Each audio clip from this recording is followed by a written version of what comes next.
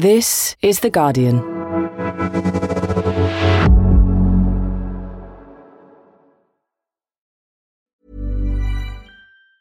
Tired of ads barging into your favorite news podcasts?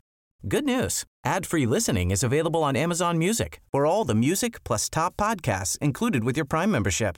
Stay up to date on everything newsworthy by downloading the Amazon Music app for free or go to amazon.com/news ad free. That's amazon.com/news ad free to catch up on the latest episodes without the ads. Finding your perfect home was hard, but thanks to Burrow, furnishing it has never been easier. Burrow's easy-to-assemble modular sofas and sectionals are made from premium, durable materials, including stain and scratch-resistant fabrics. So they're not just comfortable and stylish, they're built to last. Plus, every single Burrow order ships free right to your door. Right now, get 15% off your first order at burrow.com/ACAST. That's 15% off at burrow.com/ACAST.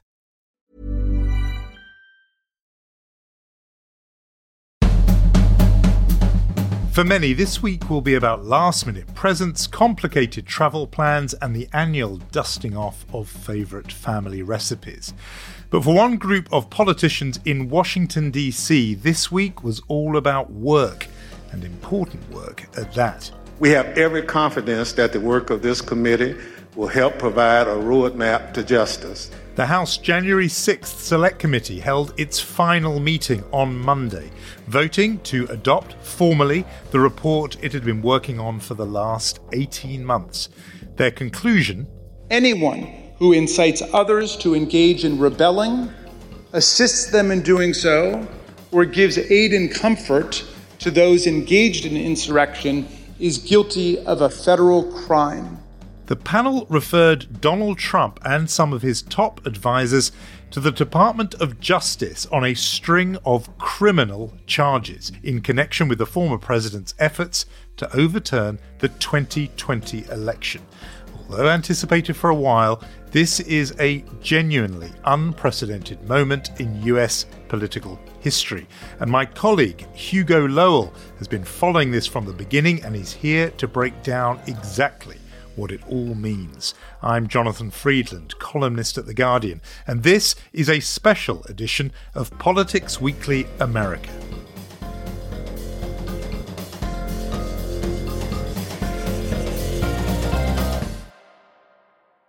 This town has been waiting so long now for the conclusions of this investigation. It's been 16 months, and seemingly every week there has been a new development in the January 6th investigation. So I think people are really actually exhausted, and now they just want all the findings to come out and for the investigation to come to an end.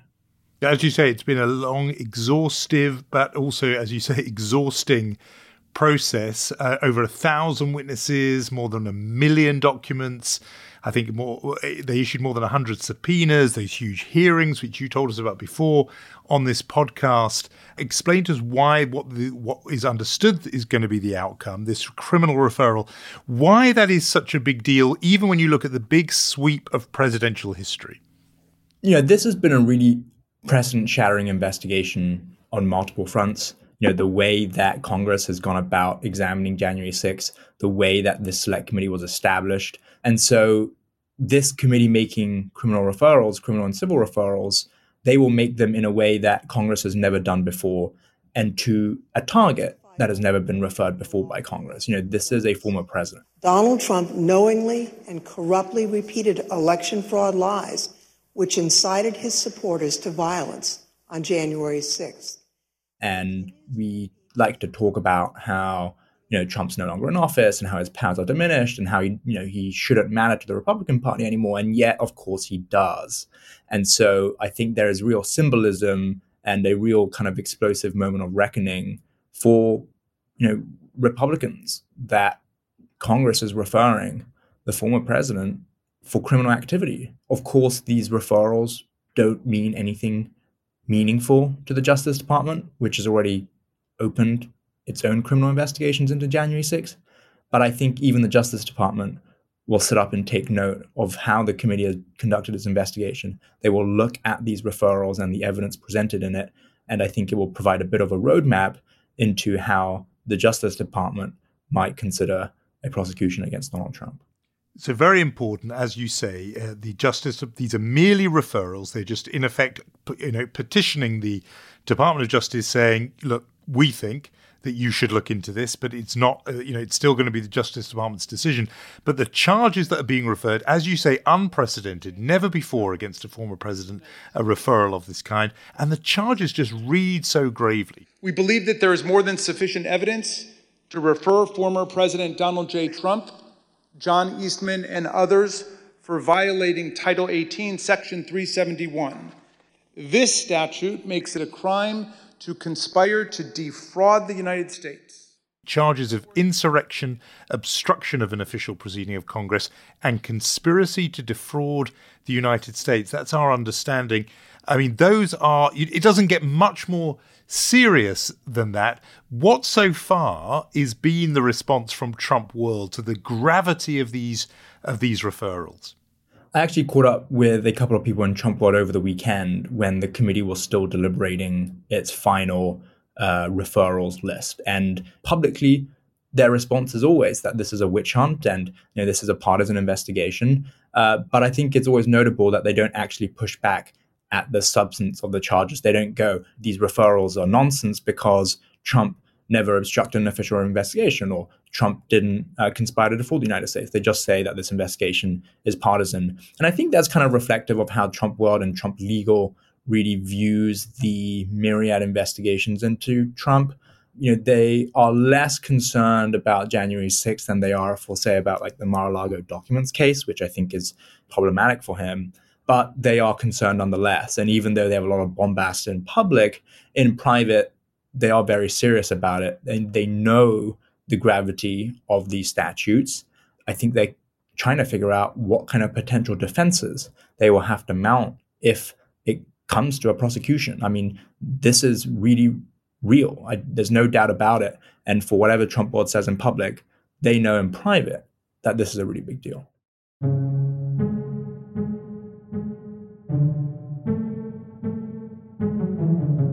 So let's talk about the basis for these charges, for these referrals, rather, because they haven't come out of nowhere, that long process, all that evidence. What specifically is the evidence that the committee have been able to point to, that future prosecutors would point to, that came out of these long hearings that justify this decision of the committee and that could be used by prosecutors to substantiate their case? Yeah, we reported on this on Friday when we broke the news. It builds upon the judicial rulings that the committee has had or been able to win in federal court. For the first thing, an obstruction of an official proceeding, the statute basically makes it a crime to corruptly obstruct or impede any official proceeding or attempt to do so before the United States, or in this case, Congress. And the committee looked at the statute and thought, well, Trump really did try and impede this official proceeding. And even if he wasn't successful, the very attempt to do so is what makes it a crime. And so, they've over the course of these witness interviews and with White House counsel, with aides, with advisors, they really have tried to drill down to the intent. And then when it comes to the second part of that statute, attempting to impede an official proceeding, well, the committee thinks they have the evidence for that as well. Evidence of this can be seen in the testimony of President Trump's own White House counsel and several other White House witnesses. No man who would behave that way at that moment in time can ever serve in any position of authority in our nation again. He is unfit for any office. And they kind of point to things like how Trump basically was trying to delay the certification right up until the Congress met to certify the election, whether it's pressuring Pence. The vice president consistently resisted and repeatedly told the president that he did not possess the authority to do what President Trump directed. This culminated in an angry phone call on the morning of January 6th between President Trump and Vice President Pence, during which the former president repeatedly berated Mr. Pence by cursing and leveling threats. Whether it was trying to put together a number of fake slates of electors to create the impression that maybe the outcome was in doubt when it wasn't. And so putting it all together, the committee effectively came to the conclusion on that first statute that Trump had met the elements of the offense. And Donald Trump seems like the kind of guy who's careful not to leave a whole lot of paper behind him. He's not a guy who puts a lot down in writing himself. But as I understand it, a big help for the investigators, for the committee, was the fact that his aides had either left behind paper or gave crucial testimony that pointed the finger at him. Yeah, that's right. Look, the committee had its first breakthrough with Mark Meadows, the White House chief of staff. Meadows was subpoenaed October, November last year. He produced documents and communications to the committee about a year ago in December last year. And the communications and the text messages in particular were really key because they provided a structure for the committee to work around. They could see what the chief of staff's office was having to engage with in the weeks after the 2020 election, all the way up until January 6th. The committee was never able to get testimony from Trump, and they were never able to really get documents from Trump, but they were able to get materials from the Trump White House archives being held by the National Archives in Washington.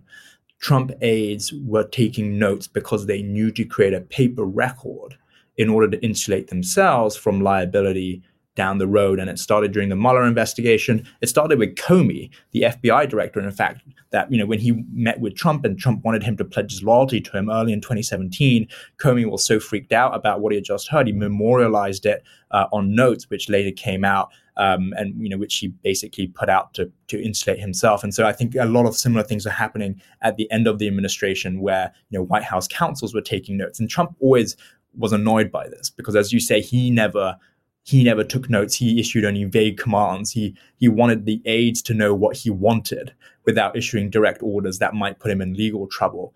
But clearly the aides and the White House counsels were very attuned to this and were taking notes the entire time, and the committee basically got access to all of those records. He should have realized it is a permanent Washington sport, which is cover your backside, and people will do it even if they are your most pledged loyalists. They're always going to look out for themselves, and that did seem to be crucial in this case. And you mentioned some of the very big names who appeared. I mean, people might think that this was all about January the 6th, and one thing that's really come through is that this was a long-running process, long predating the events of the 6th of January itself. Ex-President Trump's decision to declare victory falsely on election night wasn't a spontaneous decision.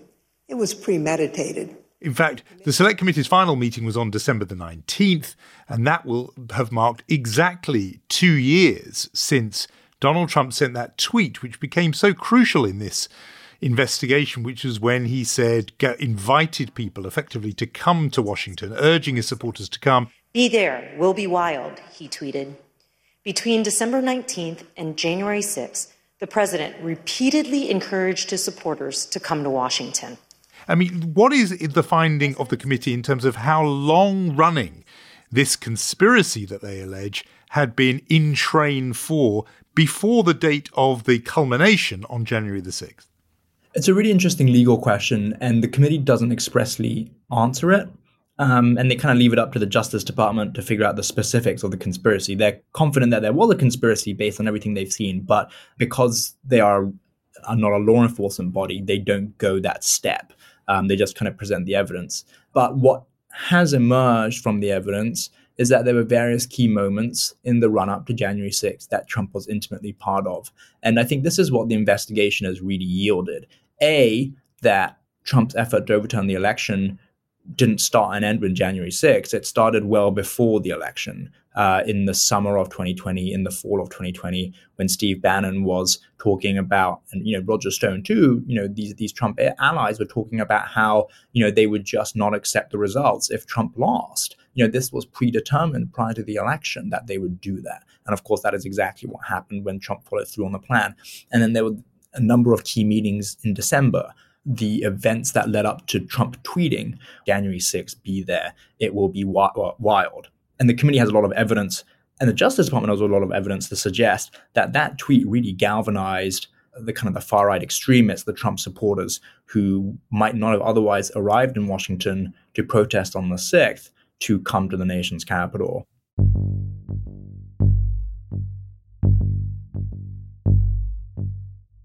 Trump clearly the central figure. Nevertheless, there are other people in the committee sites, always were.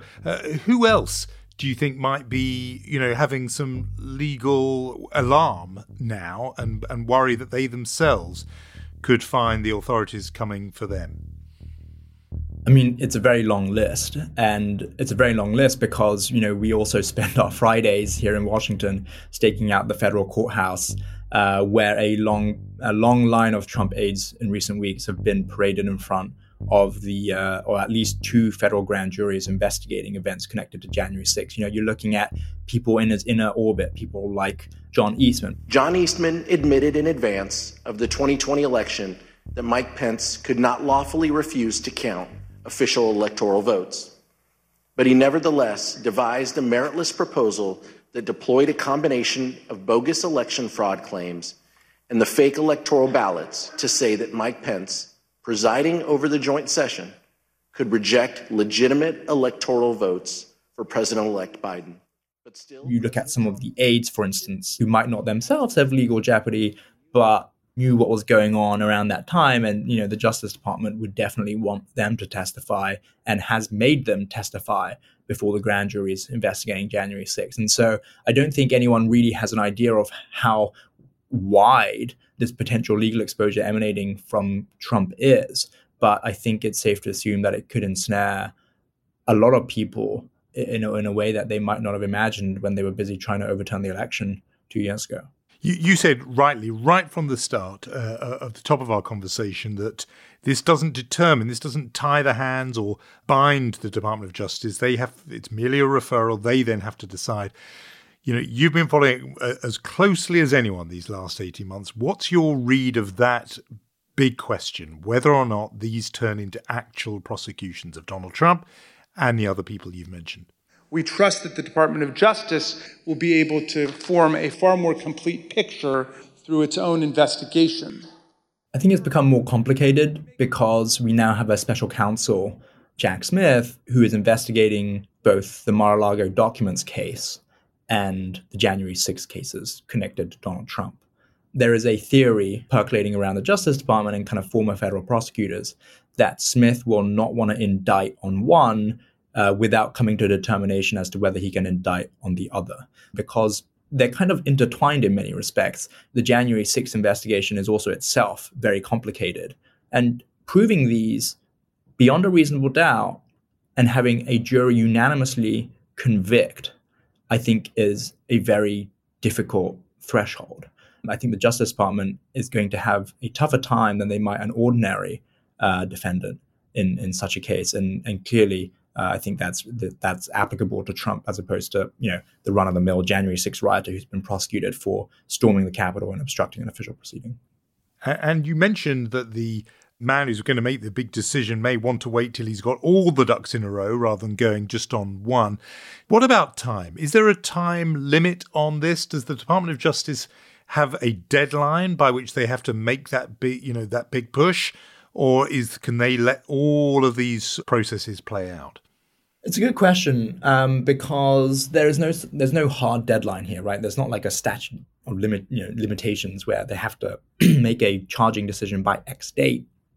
The only thing that will be on the mind, I think, of the Justice Department is the 2024 election.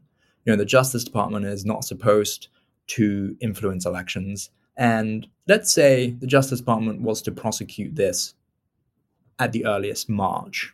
We don't think there would probably be a prosecution before that. Then you would basically have a couple of months of pre-trial conference. You then have a trial that would last the summer. Then if Trump is convicted, Trump is obviously going to appeal. Again, you're going to have several months of pre-trial conference. You'll have the trial itself. And then that will probably bring you to the end of 2023. If the conviction is upheld at the appellate court, then Trump has to decide if he's going to appeal to SCOTUS. And if the Supreme Court takes up that appeal, hypothetically, that could last well into spring, summer 2024. And then all of a sudden, you're months away from the 2024 election. If Trump got convicted right before the 2024 election, it would completely upend the presidential race.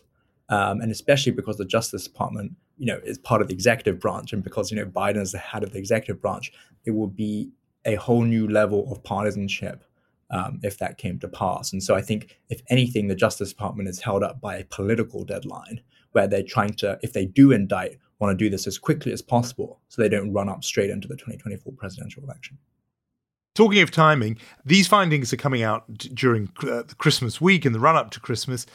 A lot of people were impressed by how the committee played their sort of public game. Those TV hearings were seen as very well produced and well staged and got a national audience paying attention. What about this stage, these findings, this decision coming out when people have got their minds on other things, the run-up to Christmas and clocking off work and so on? Do you think this is going to miss its target in terms of landing with the public? Or do you think just the degree of interest in this case means, people are going to put aside the baubles they were hanging on the Christmas tree and pay attention? I think they've just about got away with it. I mean, Monday, the 19th of December is probably your last chance saloon to make sure any news you make ends up on kind of cable TV and the evening news programs. I think they've just managed to do it. The committee would say, well, our goal wasn't to refer Trump to the Justice Department. Our goal was to bring into the public consciousness everything that Trump and Republicans were doing in the post-election period to try and, overturn his defeat. And I think in that sense, the committee succeeded in a massive way. I think there was a lot of effort by Republicans to try and say, well, the threats to democracy, as it had been termed, wasn't a core voting issue in 2022. And that's actually exactly what it was. Abortion and democracy were two things that appeared to be on the forefront of voters' minds. So in that sense, I think the committee did very well, and they were able to show, this multi-part scheme to overturn the election. And I think actually, even now, you might say the referrals are coming very late, the final report's coming very late. I think the committee would argue, well, no one was probably going to read cover to cover of a 1,000-page report anyway. We got all of our findings out of the way in the summer. People know what happened. And then this is effectively the coda to our investigation with referrals. And that's coming on the right side of probably the Christmas deadline. Hugo Lowell, thanks so much for joining me on this special episode of Politics Weekly America during what is yet another extraordinary week in Washington, D.C. Hugo, thank you. Thank you. If we are to survive as a nation of laws and democracy, this can never happen again.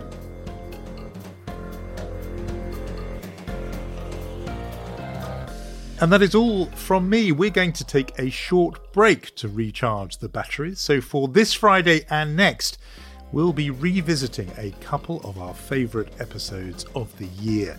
I'll be back for a brand new episode on, funnily enough, January the 6th.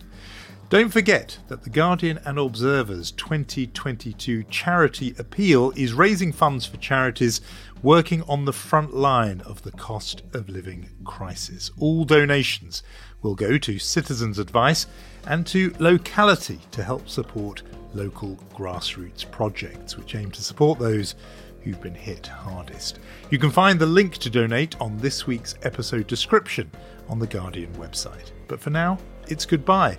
The producer is Danielle Stevens, the executive producer Maz Ebtehaj. I'm Jonathan Freedland. Happy holidays, and thanks, as always, for listening.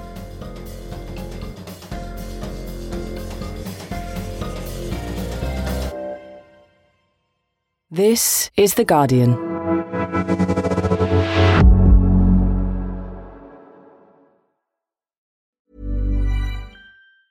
Tired of ads barging into your favorite news podcasts? Good news. Ad-free listening is available on Amazon Music for all the music plus top podcasts included with your Prime membership. Stay up to date on everything newsworthy by downloading the Amazon Music app for free or go to amazon.com/news ad free. That's amazon.com/news ad free to catch up on the latest episodes without the ads.